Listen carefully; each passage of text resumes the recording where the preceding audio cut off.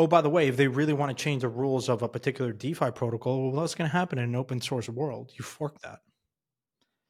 And that's the beauty of these systems, that they're self-ordering. And if there is some form of coercion or forced hand or wrong or a bad actor, then very quickly liquidity migrates at the speed of light, and so do users, and so does code. And that is incredibly powerful because it keeps the system in check. Hey everyone, welcome back to the debate series. I think that's our name. Club. Yeah, I'm here with Ryan, Cynthia, myself. We're here to chat. We're going to start off with the ETF status and what's going on there. Ryan, why don't you take us away and start us off? Well, I mean, you being in America probably have a deeper understanding and are even more excited. I do, but I wasn't ready. Yeah, more excited for this than I am. But long story short, it does appear that BlackRock and potentially others are starting to populate what will eventually be an ETF. IBTC has shown up on some BlackRock websites, and it looks like it's only a matter of time, and that time is likely measured in months and not years. It's interesting that Bitcoiners have been waiting for essentially decades now, or at least a decade, for two things: a Bitcoin ETF, and for kind of global destabilization across macro markets. And both of those seem to be happening at the same time. So we see Bitcoin kind of leading this rally, although I think there's a lot of excitement across the space about a pending ETH ETF right on the heels of Bitcoin and what it'll mean broadly for crypto assets.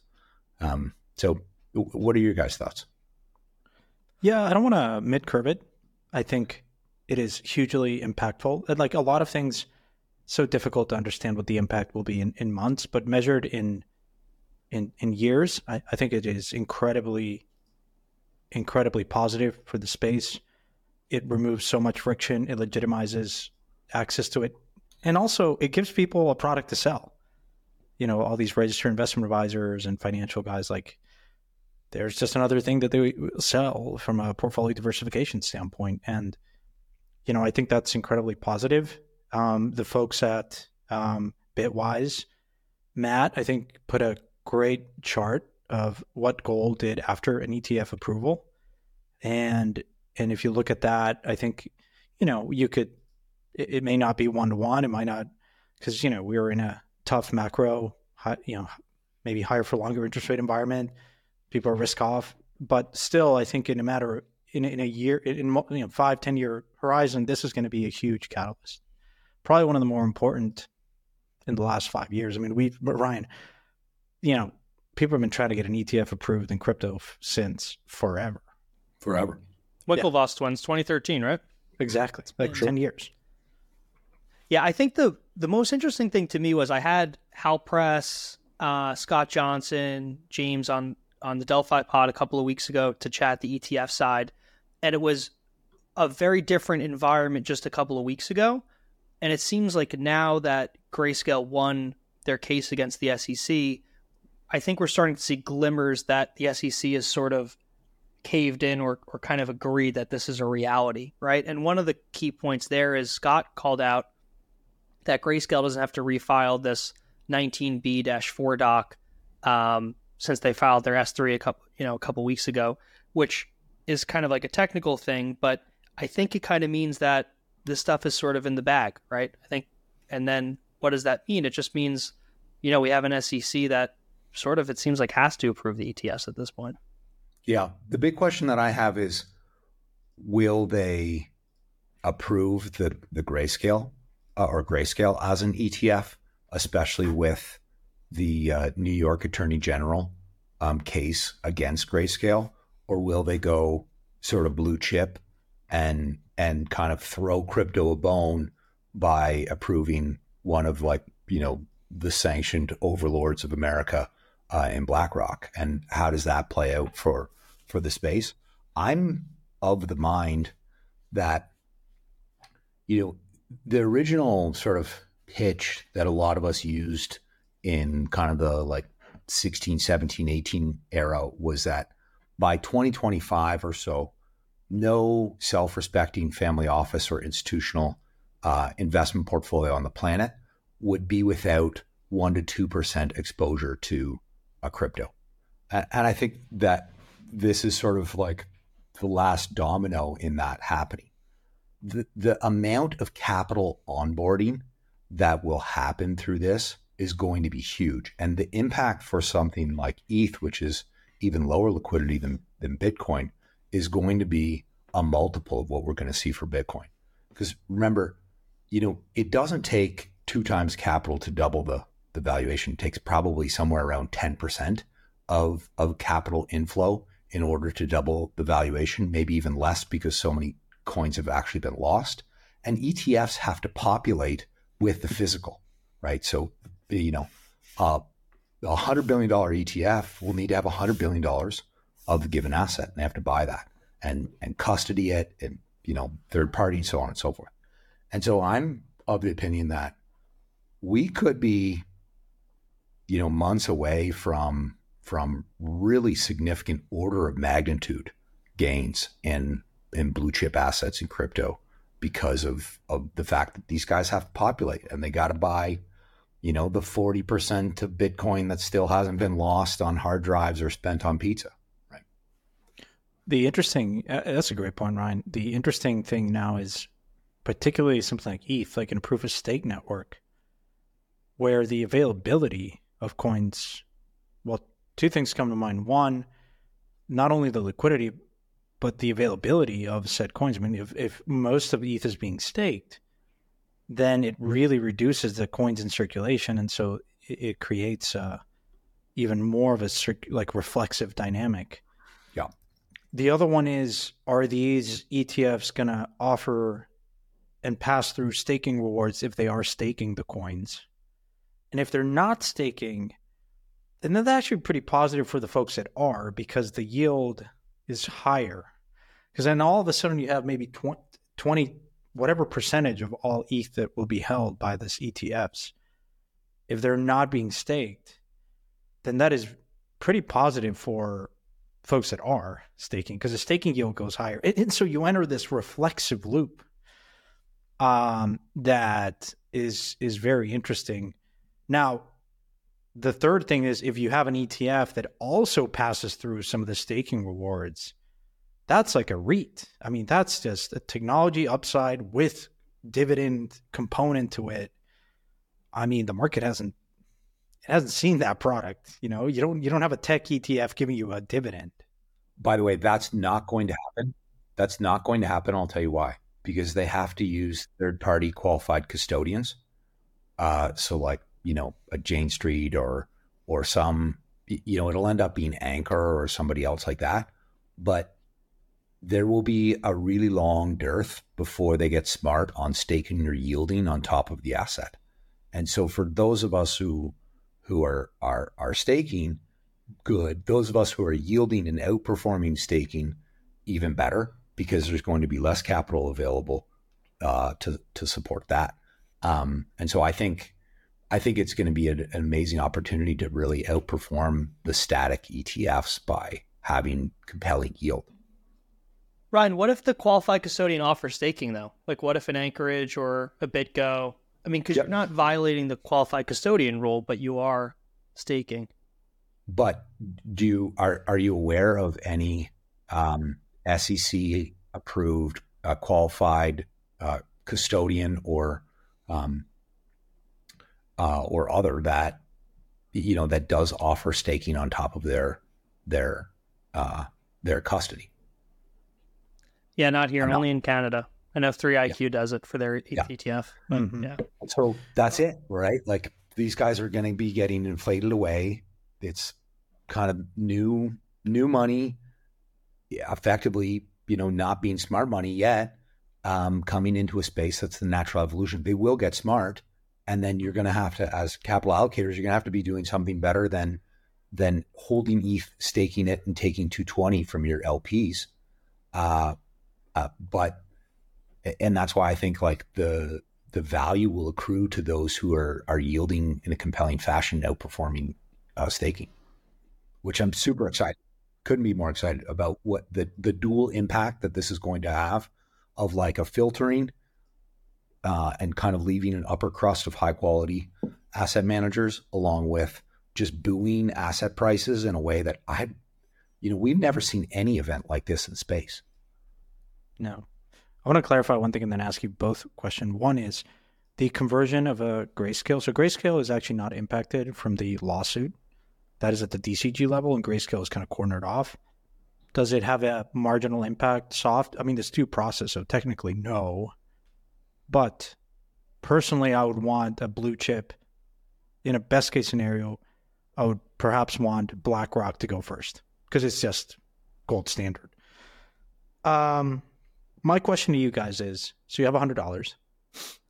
You have the option to buy the ETF, Coinbase stock, or Bitcoin and ETH, maybe Solana or something else, like liquid tokens. How do you allocate that? So if I'm playing the long game, which I'd probably be if I'm buying Bitcoin or ETH, the long game that comes into play is control over my assets and long-term taxes. So I would want to hold the BTC and ETH. I'd want to stake the ETH, and I'd want to custody it myself. That'd be my pick. When you talk about taxes, why not Roth IRA put that ETF in there? Yeah, that could solve it. Or Coinbase. I mean, I'm just saying, like, this is what GBTC, ETH. I mean, you're an American. Ryan, how is it that, like, I'm not an accountant, but Ryan and I are not in the U.S., my man. Like, but and somehow here, the question, this is the Family Feud answer. It's like, what outperforms? Yeah. So something comes to mind that's a good reference for many people. In 2017, The Economist did a global case study inviting thousands of students to participate in this case study of what would be the best portfolio mix. And the global average, if you believe in the wisdom of the crowd, as I do, the global average incidentally came up to 2/3 Bitcoin, 1/3 ETH, is the like optimal crypto strategy for that time. Noting that this was, mid 2017, and there weren't very many other options. So I'd say the smart money is the inverse of that, 2/3 ETH, 1/3 Bitcoin, which is what we use as our internal benchmark here at Dialectic. That's what we call it, the Dialectic Index, 2/3 ETH, 1/3 Bitcoin. That's what we're trying to outperform. What I would do myself is I would buy ETH, and I would yield with that ETH, compounding ETH. And that's because ultimately it's the highest quality asset in the space that we see today. The developer mindshare, the sinkhole of both capital in other layer twos and new layer ones that connect natively with ETH. There's a sinkhole of capital, both mindshare capital as well as financial capital there in ETH. And so I think that ETH will outperform Bitcoin for that reason. And then the other reason, all that ETH needs to do to triple or to double is kind of like $10 billion. So like a little bit of money flowing in and you get a doubling, and there's a lot of doublings that can occur, over the course of flowing in $100 billion. For Bitcoin to double, it kind of needs 100 billion or at least sort of 60 billion flow. That's a lot of money to mobilize. And so I think, Bitcoin's going to hit 100K, but ETH, that means that ETH is going to be at 16 to 20K. So who cares? You've outperformed Bitcoin substantially by being all in ETH. And that's the way I play. There's other assets that I would hold long tail and diversification. Yeah, because the same dynamic you could argue around what is ETH to Bitcoin. Solana may be to ETH. An L2 might be to ETH. Solana might be to an L2, which we'll get into that discussion next. I guess I would, similar to you, Ryan, I would largely be like 60 to 70% ETH, and a combination of that through staking it and not all of it staking. I don't think I would have an ETF. It doesn't make sense for me. I just think that's a positive catalyst, but I wouldn't do it. You would do it, the ETF, if you don't want to deal with custody and if you may want to use it in a tax efficient manner or get it a count as collateral in a TradFi portfolio. So that might be kind of the only consideration. I followed the rules too closely. I thought the self-custody option was 50-50 Bitcoin ETH, but that makes sense. I don't see much reason to hold Bitcoin, candidly. Only if your time horizon is measured in less than a year. If you think that the ETF for Bitcoin gets approved and then the ETF for ETH probably takes another 6 months to a year. But if that, you could, I think we all here in agreement that we will see an ETF of ETH come in short order, measured, to your point, Ryan, in months after the Bitcoin ETF. And so the capital inflow to ETH, and I'm going back in my conversations while I was at Parify, like, the capital, like, to your, like, if $100 were to flow into the space for such a long time, it was like $99 to $100 would go into Bitcoin at the institutional level, and then they would take months or years to study the space, and then they would allocate some in Ethereum, and then Solana and venture. Towards the end of the cycle, most of my conversations with a lot of hedge funds, tigers of the world, was like, don't even talk to me about Bitcoin. I'm interested in Ethereum because I'm a tech investor, and Bitcoin is not that, but Ethereum is, and Solana is. And so I think my biggest, I think, insight there, and I think it will be true, is when people are willing to, take more risk, they may leapfrog that Bitcoin to ETH step. They might just go directly to ETH. And I think, for that reason, I'm much more, I just don't see a reason to hold Bitcoin other than like playing timing game. I just think the sell is so easy. For like, if you're on Wall Street, to Ryan's point or your point earlier, Santi, and you say, hey, look, you're getting something has way more of a tech ecosystem. It's a yielding asset. And like the sell isn't that hard. Like I think it's pretty easy at that point versus Bitcoin. Yeah, it's a technology bet with some yield. Like it's huge. Yeah. It has to be sold to like a thoughtful, curious individual who like cares about something conceptual like a smart contract. I have underestimated the value of Bitcoin's brand over the years. I've been on record in every year from 2017 on saying that Ethereum would flip Bitcoin.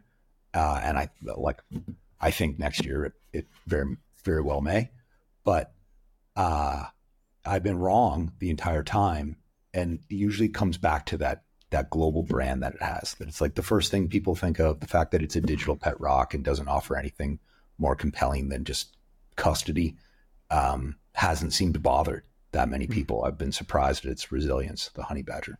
I was going to say, younger generations, like Ryan, to your point, if you extend this to 5-10 years, the addressable market for Ethereum is way larger than Bitcoin.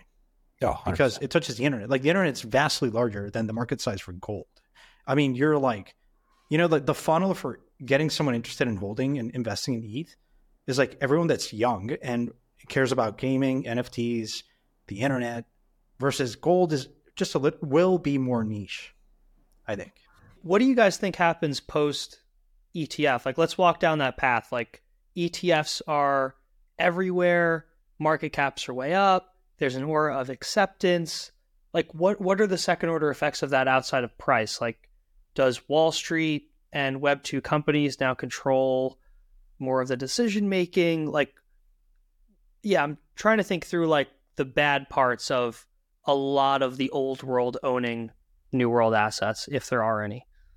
I mean, I kind of just accept it as like the natural evolution of things, and the world is not just going to let like, a band of 800 of us who happen to be at some conferences in the early 2010s just become like super lord overtures of the planet multi-trillionaires. So like the more that it's spread across the traditional wealth, probably the better it is for us in the end. How do you think decision-making pans out there then? Like for Ethereum, like who's making the decisions 5 years from now? Core protocol upgrades, like obviously there's the idea of like rough social consensus, but we all know that in reality it comes down to like a core group of developers. Like, will Fidelity have developers? Will BlackRock? Will a nation? Like, well, Fidelity does, right? Fidelity's super smart. I mean, they've been in it for as long. They're OG as it comes in the game, and also making like technical contributions. I think Fidelity developers have made contributions to the Bitcoin code base, and certainly to a range of things in Geth and what have you. So, yeah, this is the thing, is like these guys have been around the whole time. A lot of these large,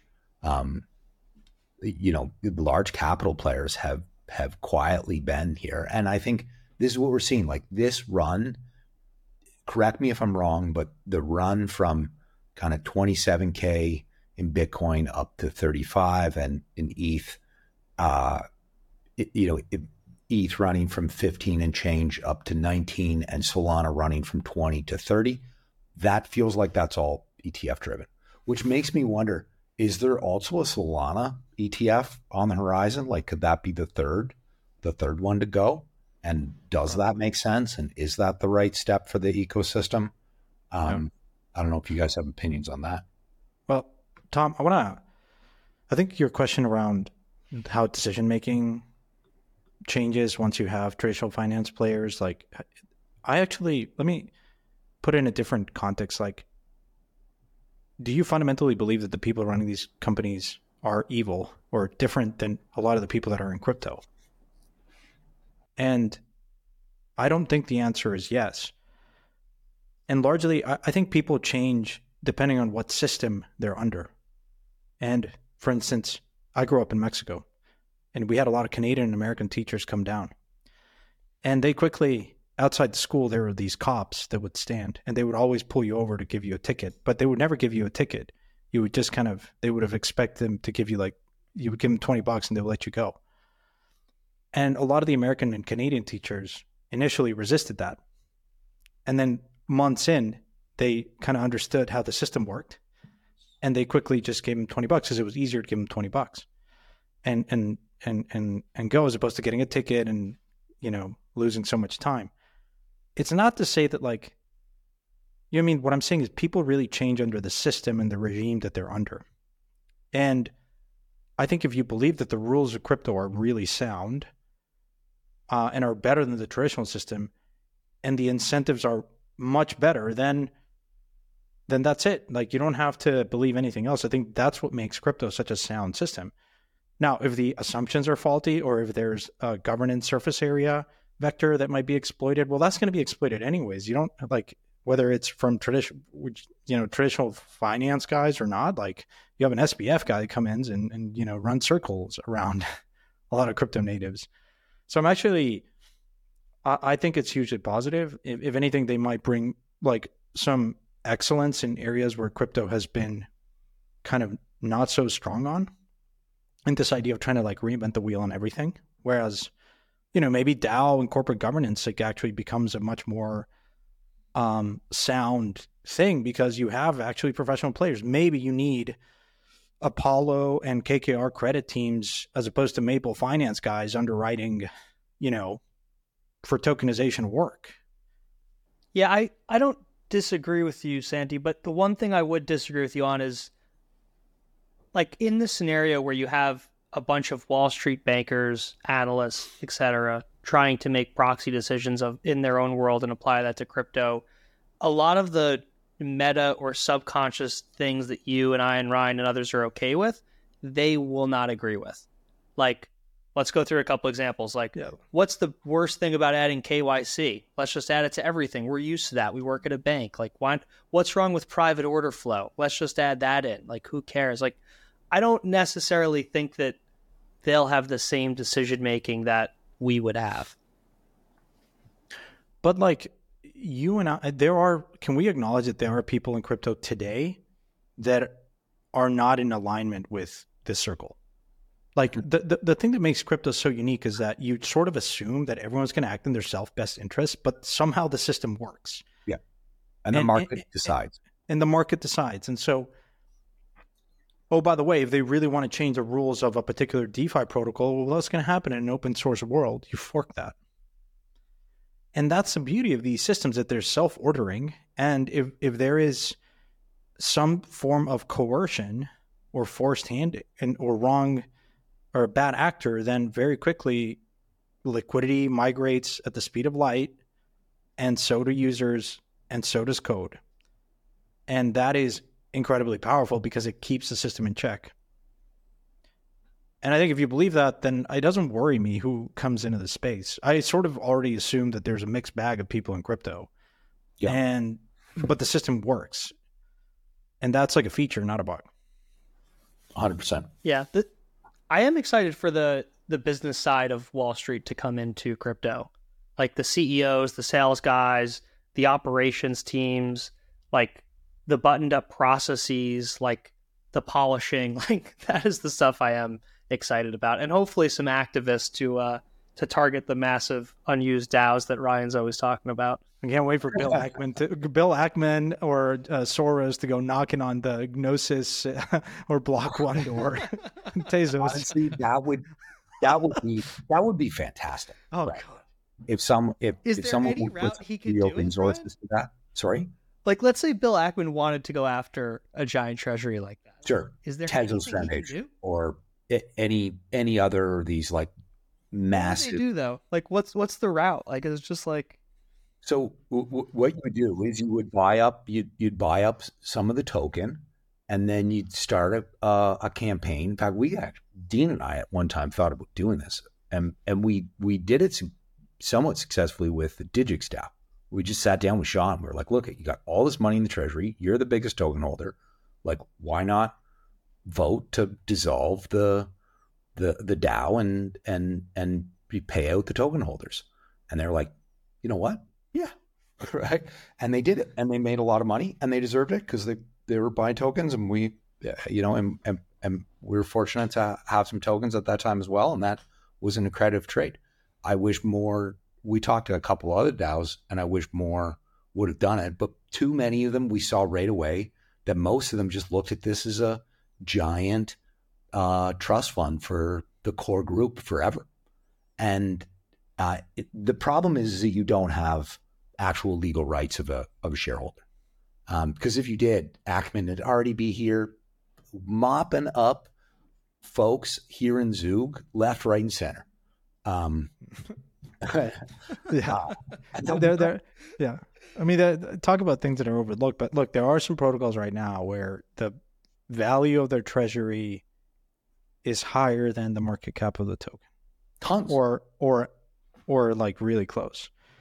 And there have been instances where the core team has looked at that and then they buy a bunch of the tokens and then just like dissolve it. And it's a lot of people don't pay attention to that. And that's totally that's a totally legitimate. I actually think that that's much more ethical than just sitting on it, paying each other $500K salaries till hell freezes over. Right. Right. You know, that other people in the market can participate in these calls and make a judgment of like, okay, is this thing moving towards dissolution? Should I start to take a position? I think that would be a really like great cleaning in our market. There's way too much money locked up in foundations sitting in T-bills and not enough returned back to investors who took risks to build ambitious projects that didn't work out. And that's fine, but like return the capital that's there. Right. I feel like you need a big social group for that. Like you need a group on Twitter, like causing real social pressure on these founders publicly to do that. Yeah. And like we have a couple like activist funds or, around the space, but if there was a coordinated social effort to pressure the treasuries into doing so and getting all of their various stakeholders involved in whatever role that they have within that project, I think that would work. But the Link Ryan, Link Marine Raiders or something like that. Link Marine Treasury Raiders. That's a heck of a name for a fund, by the way. I might go by that domain. Link Marine Raider. Let's switch gears and chat Solana versus sort of like the evolution of other L2s and L1s. I guess to sort of contextualize, I'm looking at the scope of tokens out there, the blue chips and ETH and Bitcoin aside, and trying to think through like, where value will accrue in this next cycle. And certainly there's a lot of really solid work being done in the Solana ecosystem. And there's some interesting technical advantages that Solana has, but also some interesting disadvantages that they seem not to really get over. Like, liveness continues to be a problem in year, now close to 4. And they're kind of the one of the highest quality of what I would call generation 2 smart contract scripting platforms, right? You had Gen 1 with Ethereum, Gen 2, which is kind of this ETH killers, Polkadot, Solana, Dfinity, Cardano, Avalanche, so on and so forth. And then you have a Gen 3 that's coming out, Celestia, Fuel, Wormhole, a range of others that blur the lines to L2s. And, this generation of L2s with Optimism, Polygon, Arbitrum, so on and so forth. And there sort of isn't a clear line where L2 and these Gen 3 L1s cut off. Like, is Celestia an L2? Is it an L1? You kind of don't really know. It works natively out of the box with Ethereum. And, is value going to accrue to these alt L1s that are trying to be the capital sinkhole? Or is more value going to be captured by these protocols that are ultimately accruing value to Ethereum? And how are you guys thinking through that? Yeah, I'll jump in first. I think it's a great question, Ryan. I think the way I think about it is like 3 broad buckets. And I think Kyle from Multicoin had a really good post on this, on the end goal of the L1 or L2 should be serving the developers, right? Like, that's where, because then they bring the customers, they bring the scale. So my mental model has always been Ethereum has the most mind share. It's where everything's happening. And if we go to the extreme on the left, we have something like Cosmos, where you can build your own app, you can make consensus level edits, and that has proven successful, right? You have Akash there, you have DYDX chain moving there for their perps, you have Thor chain, like massive projects that are big and doing well. And then if you go to the right of Ethereum, you get a much more centralized experience where eventually Solana's nodes will be the size of data centers, right? Which is fine. That's the path they're going down. And you get something that's the best single stored global state, right? You don't have to worry about making all these edits. You don't have to worry about rolling your own chain. You don't have to worry about composability. You don't have to worry about anything like that. So the thing that I'm weighing is, will developers eventually just get burnt out with the L2 scaling plan on Ethereum, right? Will they get tired of weighing 10 ZK projects and 5 rollups and, rolling down to Celestia or Eigenlayer? Disclosure, we're investors. We love them both. And will they eventually go over to a Solana where they don't have to worry about all that stuff? They can just worry about their app, right? Or will they need that Cosmos level functionality and changes on Ethereum while tapping into Ethereum's liquidity, right? So you could have the Cosmos vision on ETH. So yeah, I'm sort of stuck, right? You told me early on in my career ride not to be too binary, and here we are. But I'm kind of stuck between the Cosmos vision playing out on ETH, while understanding that it's a technical hurdle for developers to deal with, and the idea of just deploying on something like Solana. But sorry for the rant. No, that's great. Context. I don't know. I tend to think more of like on a consensus basis. I think Solana has been, what is most interesting to me is that the ethos of the team and the community is quite unique. I think what made Ethereum great, and what was most interesting for me at a time when it was only Bitcoin, was this idea that there's more like intellectual curiosity within the Ethereum community, and this idea that we don't know everything. We will have to build it as we go. And I think that's what kept Ethereum what it has led it to be what it is today. I think there are some factions within the Ethereum community that have really become more rigid in their thinking. And look, rightfully so, it's matured. It pulled off a dramatic transition to proof of stake, which archaeologically might be one of the most important social phenomenons of the human race. Like, just this idea of coordination at scale, I think will go down in history books as something like incredible. Now, what I really find interesting from Solana is that it's very much differentiated from all the other competing L1s. It's sort of like lateral. It says, hey, we're willing to take a lot of the critique and be open. Like you look at Anatoly, and I think he strikes me as, I've interviewed him multiple times. I've had the good fortune of seeing him like in the fire, like being criticized so much and accepting it and saying, he got criticism on the gas fee model, and then he took that and he optimized it and actually did an improvement to the Solana ecosystem. And the way they price gas is vastly superior than how Ethereum does it. And I think that level of thinking what I'm trying to say is that is shown up and will continue. If I were to place a bet on Solana, it's on that in a similar manner that I placed that bet on Ethereum early on.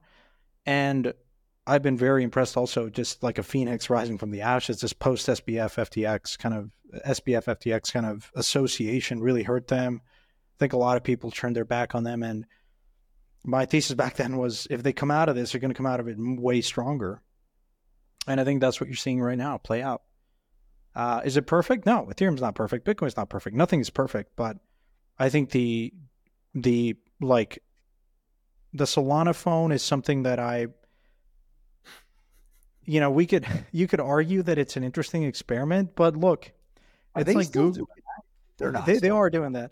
I think, is it a good thing? Is it going to work out? I think they're like being actually, they'll be the first ones to tell you that they're being super conservative in what they're expecting out of this pilot. But it's like Google Brain, it's like this is like their skunk's work kind of operation, and I actually find it like really interesting. That is interesting, because if they, if they're still spending capital on something like the phone, then that actually increases my skepticism. That the sort of double-edged sword with Solana, to your point, I think you hit the nail on the head, was that they've been such a great open community, and they've done like so much bridge building, right? Like the idea to just go out and sell early stage SAFs to basically every VC in the market, kind of like an angel check, and just get so many people in the community, I thought was really brilliant. And they've done these types of moves to like bring people in over time.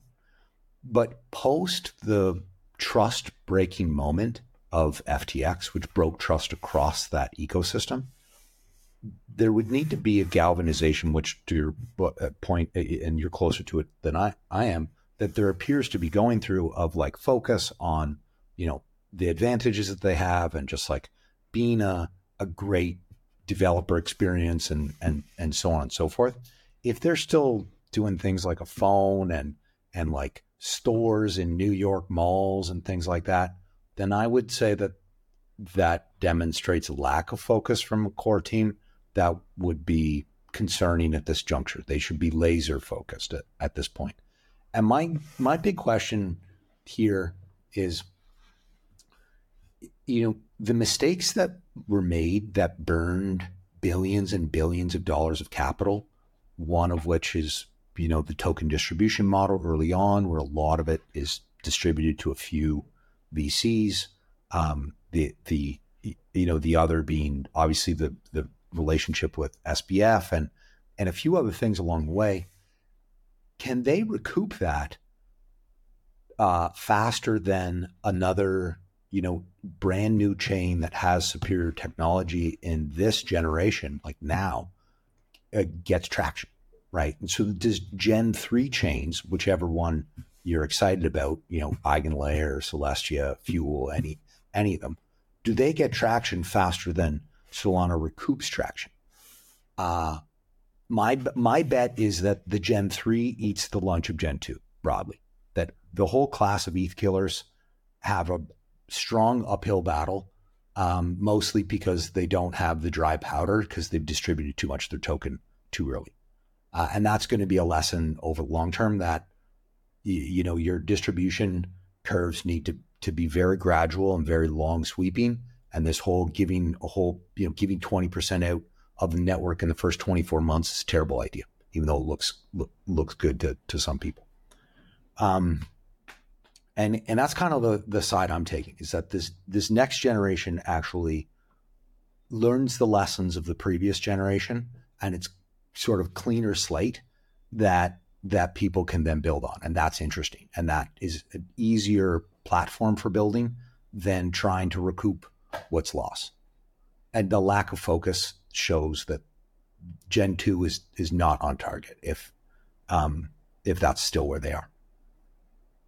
Spending scarce resources at this point. Yeah, I think the focus thing is important. I don't think the phone or the stores are that much of a focus anymore. I was in Wynwood in Miami, and I saw the Solana store that they used to have, and I don't think it's open anymore. I don't know. I think so.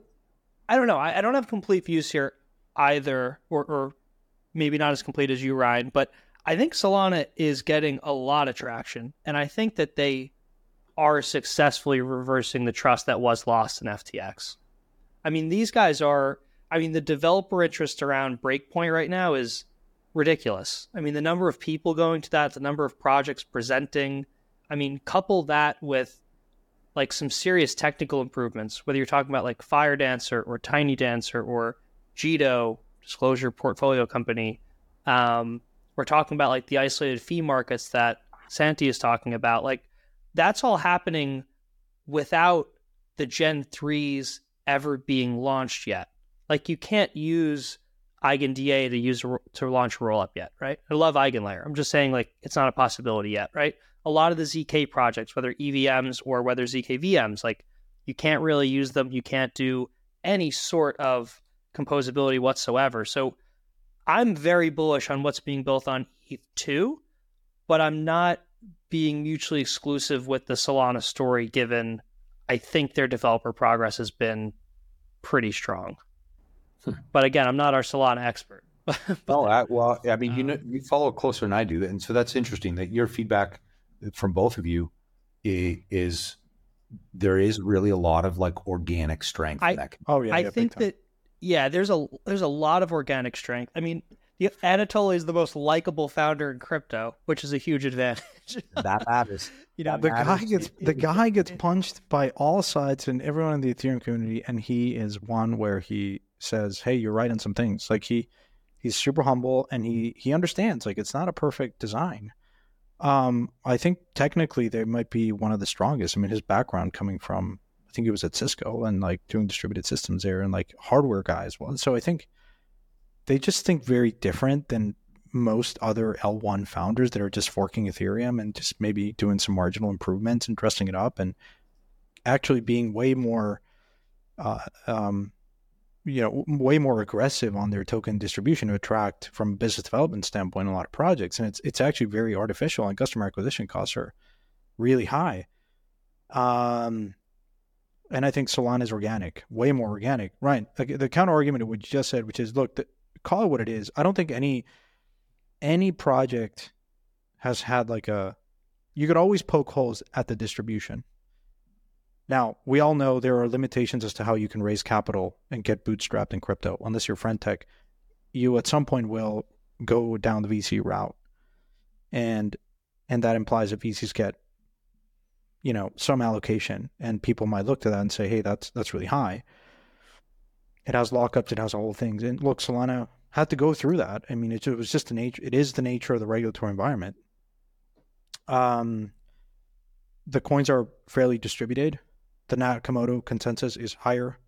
It's actually pretty high. And so when you look at it from a decentralization standpoint, it's come a long way. And I think people don't appreciate that. If it has all this, said differently, look, the distribution wasn't perfect. People criticize it. It's a VC coin. I actually think that those arguments are, while they're factually correct, they also dismiss the fact that so did Ethereum at one point. So did Bitcoin at one point. It was fairly concentrated. Like, guys, like, this is just the nature of the game. But I do think that if you look at the interest now, given everything that's going on, it's actually organic. It's not acquired. It's not, hey, let me give you a $20 million token grant, come and deploy in our competing L1 of choice or L2. So that to me is a very good barometer of there is a lot of developers that might say, hey, yeah, I met two kinds of developers. One that first built in Ethereum, then went to Solana, or built in another chain, and then went to Solana and said, hey, there's actually certain things that are possible here that are just not in other environments because it's just really high, like low fee kind of, and the benefits of that. You could argue L2s on the margin, sure. And then the other ones that are just, it's their first time building, and the tooling has gotten much better, and the like developer resources has come a long way. It's actually very easy to get on board in Solana and start building, which is something that the Solana Foundation has really put a lot of emphasis on, which I think is very important. One good example here, like the thing that I'm struggling with is there are so many different ways to build on Ethereum. Is it too confusing? And are developers eventually just going to say, fuck it, I want to build on Solana, it's easier? I think that's basically kind of my thesis in a nutshell for a little bit for Solana. But one good example of this, like Ryan and Santi, that's helpful is Helium, right? Helium had their own chain from the ground up. Like it was very confusing. It was very distracting from their core mission of building out IoT and 5G and stuff like that. And one day they just said, hey, let's pivot to Solana. And I think they were probably one of the biggest NFT mints ever, right? Like every IoT device, every 5G device now has their own NFT for it. And I think things went pretty smoothly. I mean, granted, they probably both sides put a ton of resources into it, but kind of demonstrates like an app chain going to Solana for ease. That was certainly the best merger that we've seen in the space. Obviously, probably the highest profile one, but also the best executed one. And that would be an interesting thing.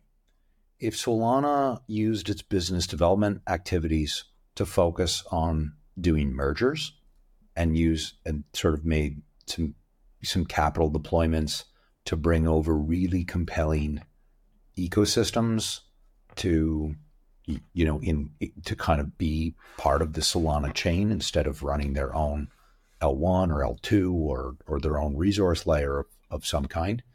That would be a moment where I would certainly get very excited. I feel like another thing that could get an outsider in after the sort of clarity that the Alameda allocation has kind of washed through the market.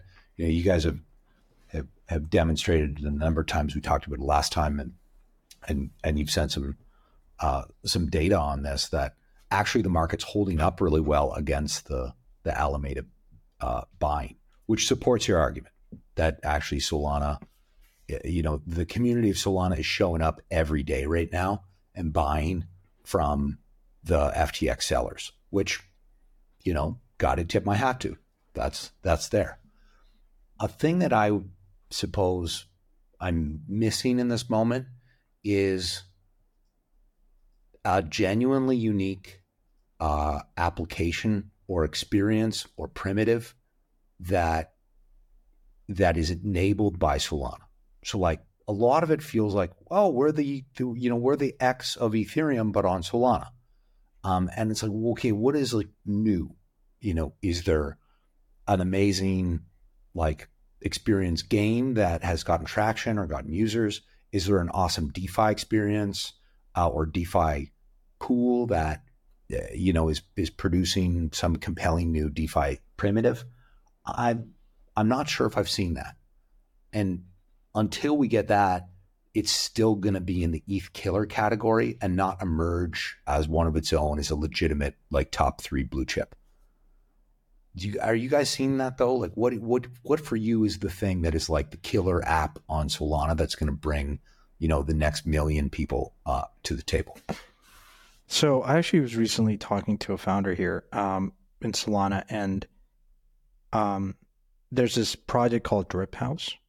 And what they do is free NFTs. And basically, like, you subscribe to all these artists or projects that will drip you every day, part of the collection. They just, it's kind of like a random lottery. It's kind of fun, right?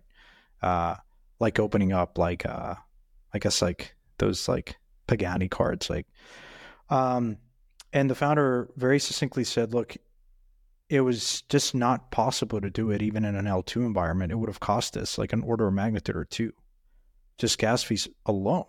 And that just kills a project in and of itself. Whereas in Solana, it's just radically cheaper to do this type of project. And so just then and there, and Drip has done, I think, volume-wise, it's gotten a ton of traction. I don't want to spit out numbers here out of my ass, but I think something like that is an example of a team being acutely aware that, hey, it's actually pretty cool. We want to do this. We can't do it in L2. We can't do it in certainly in L1 Ethereum. We need to do it in Solana. And can that change? Sure, over time, maybe gas, optimizations and whatnot. But I think really the consumer and gaming aspect is fairly well suited for Solana. I think you've seen some interesting NFT projects appreciate that. Micropayments is an area that I'm really excited about. Like just payments in general, I think is one area that is just prime for explosion. Just as stable coins and it will happen, merchant adoption and whatnot. And I think Circle has certainly lent its credibility and put its weight behind deploying in Solana and being active there. It has done so in other ecosystems as well. So hey, look, but still, I think it's early in every ecosystem, but these use cases are emerging. And I think when you think about things that have been prohibitively expensive in an L1 and even in an L2 environment, because I think in your mind, when you were used to seeing paying thousands and thousands per transaction in an L1 at the peak of DeFi summer, you were yield farming, and then you say, oh, the anchoring is so high that when you go to an L2, it seems like it's a huge improvement, and it is. But for someone new coming in, an L2 is still expensive. Yeah, for sure. And it margins off a whole segment of use cases and users that will not pay even $1. For us, it's wow, I'm used to paying 20, 30, 100, 1,000. I've seen all kinds of gas fees.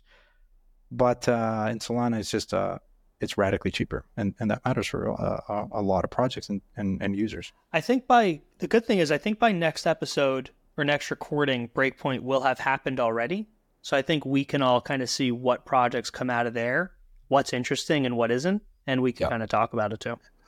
Let's switch gears to another project that, Tommy, you've been following really closely. Why don't you walk us through kind of the latest and greatest with TON and Telegram? Yeah, sure. Maybe a bit of a teaser as we end the episode for next week's convo, but been diving into the TON blockchain, which is, I guess, legally separate from Telegram, the service we all use and love. At Token 2049, a big conference, the TON blockchain announced an exclusive partnership with Telegram. Kind of got me interested in looking at TON again. And a couple of the interesting things is that Telegram, the app, plans to exclusively use the TON blockchain. But more interestingly, I think it's November 1st. Everybody in Telegram will have a wallet by default in the app, excluding the US. So it's an opt-out wallet, which means it's in the app for everyone, ready to go. If you do @wallet in your search bar and you're not in the US, you could actually use it right now. They'll have staking through TON stakers and BMO and others. And even better, they'll have a full app store in Telegram that you can use crypto apps with, linked to the native wallet. So the idea that Telegram could sort of win Web3 if the wallet and app store works out to 800 million users around the world, minus the US portion, which I don't know what that portion is, I think shouldn't be understated, right? Because every L1 we all look at outside of Coinbase's base and maybe, Telegram here doesn't have the distribution that Telegram has. So it's a huge differentiating factor. On the flip side, information around the TON blockchain is extremely slim. Data, analytics, how the blockchains run. The token distribution is kind of hard for me to pin down right now because they had a unique release after the SEC settlement. And it's a little janky because I think you can only really use a couple assets on Ton, like Tron USDT and stuff like that. So it's a little early on. But look, the distribution is interesting. So diving back into it and seeing what's around. But interested if you guys have heard anything or if we should leave it at that for now. The big question that I asked myself, and I asked you this is, at 10 billion, have I missed it? And given the nebulous nature in a world that is supposed to be, transparent and forthright, especially in incipient moments, the nebulous nature of the token distribution, and even, let's be serious. We can assume that it's proof of authority chain. It clearly is proof of authority chain. Does that turn a threshold of people off such that, how much upside does it have from here at 10 billion fully diluted? Yeah, I asked a very smart person their view, and they had the same view you have on the nebulous nature of it. I think it's a really, really good question. Honestly, not sure yet, right? I need to dig in and figure out how the blockchain works. But I think CoinMarketCap and CoinGecko have the wrong FDV for Telegram for what it's worth. I think the total supply is overstated, but I need to confirm that. And there's a lot of tokens that are locked up. So like the Ton Believers Fund has $3 billion worth of Ton that's locked up for, I think it's a couple of years. I think it's 2 years and then something like that, or maybe more. I think I go back to the 2 episodes ago, we were talking about fully diluted and circulating, and we ought to look at the distribution curve and the anchor holders. Same as this also reminds me of WorldCoin, like super high FDV, where I agree, Ryan. For me, it's like how much upside, because I need to get at least as an early stage investor the opportunity cost, especially in this market where I can get stuff at 10 million fully diluted, even liquid stuff. It's like, am I willing to go over to a $10 billion project? How much upside does it have? But I'm thinking acutely of what you just said, which is in a world where Ethereum doubles, triples from here, it does a 5x. What do other assets do? And, not just purely speculation, but also I am looking for who has the best distribution. Time and time again, I think you will win. As more consumer applications get built, I think whoever has not just the best tech, I think the tech here is overstated.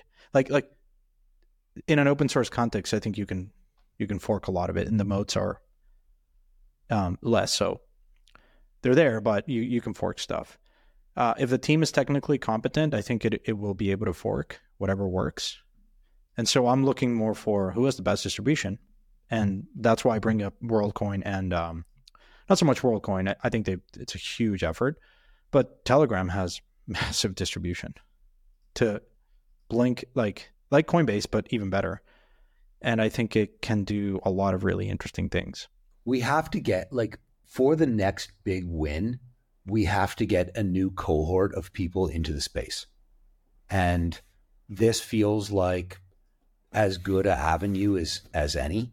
I'm hopeful that the ETFs will be an avenue towards another million people, primarily being, family offices and wealth management clients onboarding into the space. But, Ton has massive global, or Telegram has massive global distribution. And if it's this, I'll take it. I'll take anything that onboards millions of people. Great. Before I'm gonna get serious about it as an asset, I want clarity on things like inflation, distribution of ownership and Gini coefficient, a consensus mechanism, roadmap, these types of things. And, maybe they're holding back from being double or triple this FDV if they could, whatever it is, whether it's 6 or 10. Obviously that there's debate there. I would think that they would improve their prospects by being honest about that in this moment. And that would be the best thing to onboard the developers that they're going to Well, let's end it there. Next episode, we could chat what we saw from Breakpoint, Solana-wise. We could chat findings on Telegram and any other major topics we have for next recording. Awesome, guys. Beautiful. Thanks so much, guys. Cool. Cheers. Talk soon, guys. Cheers.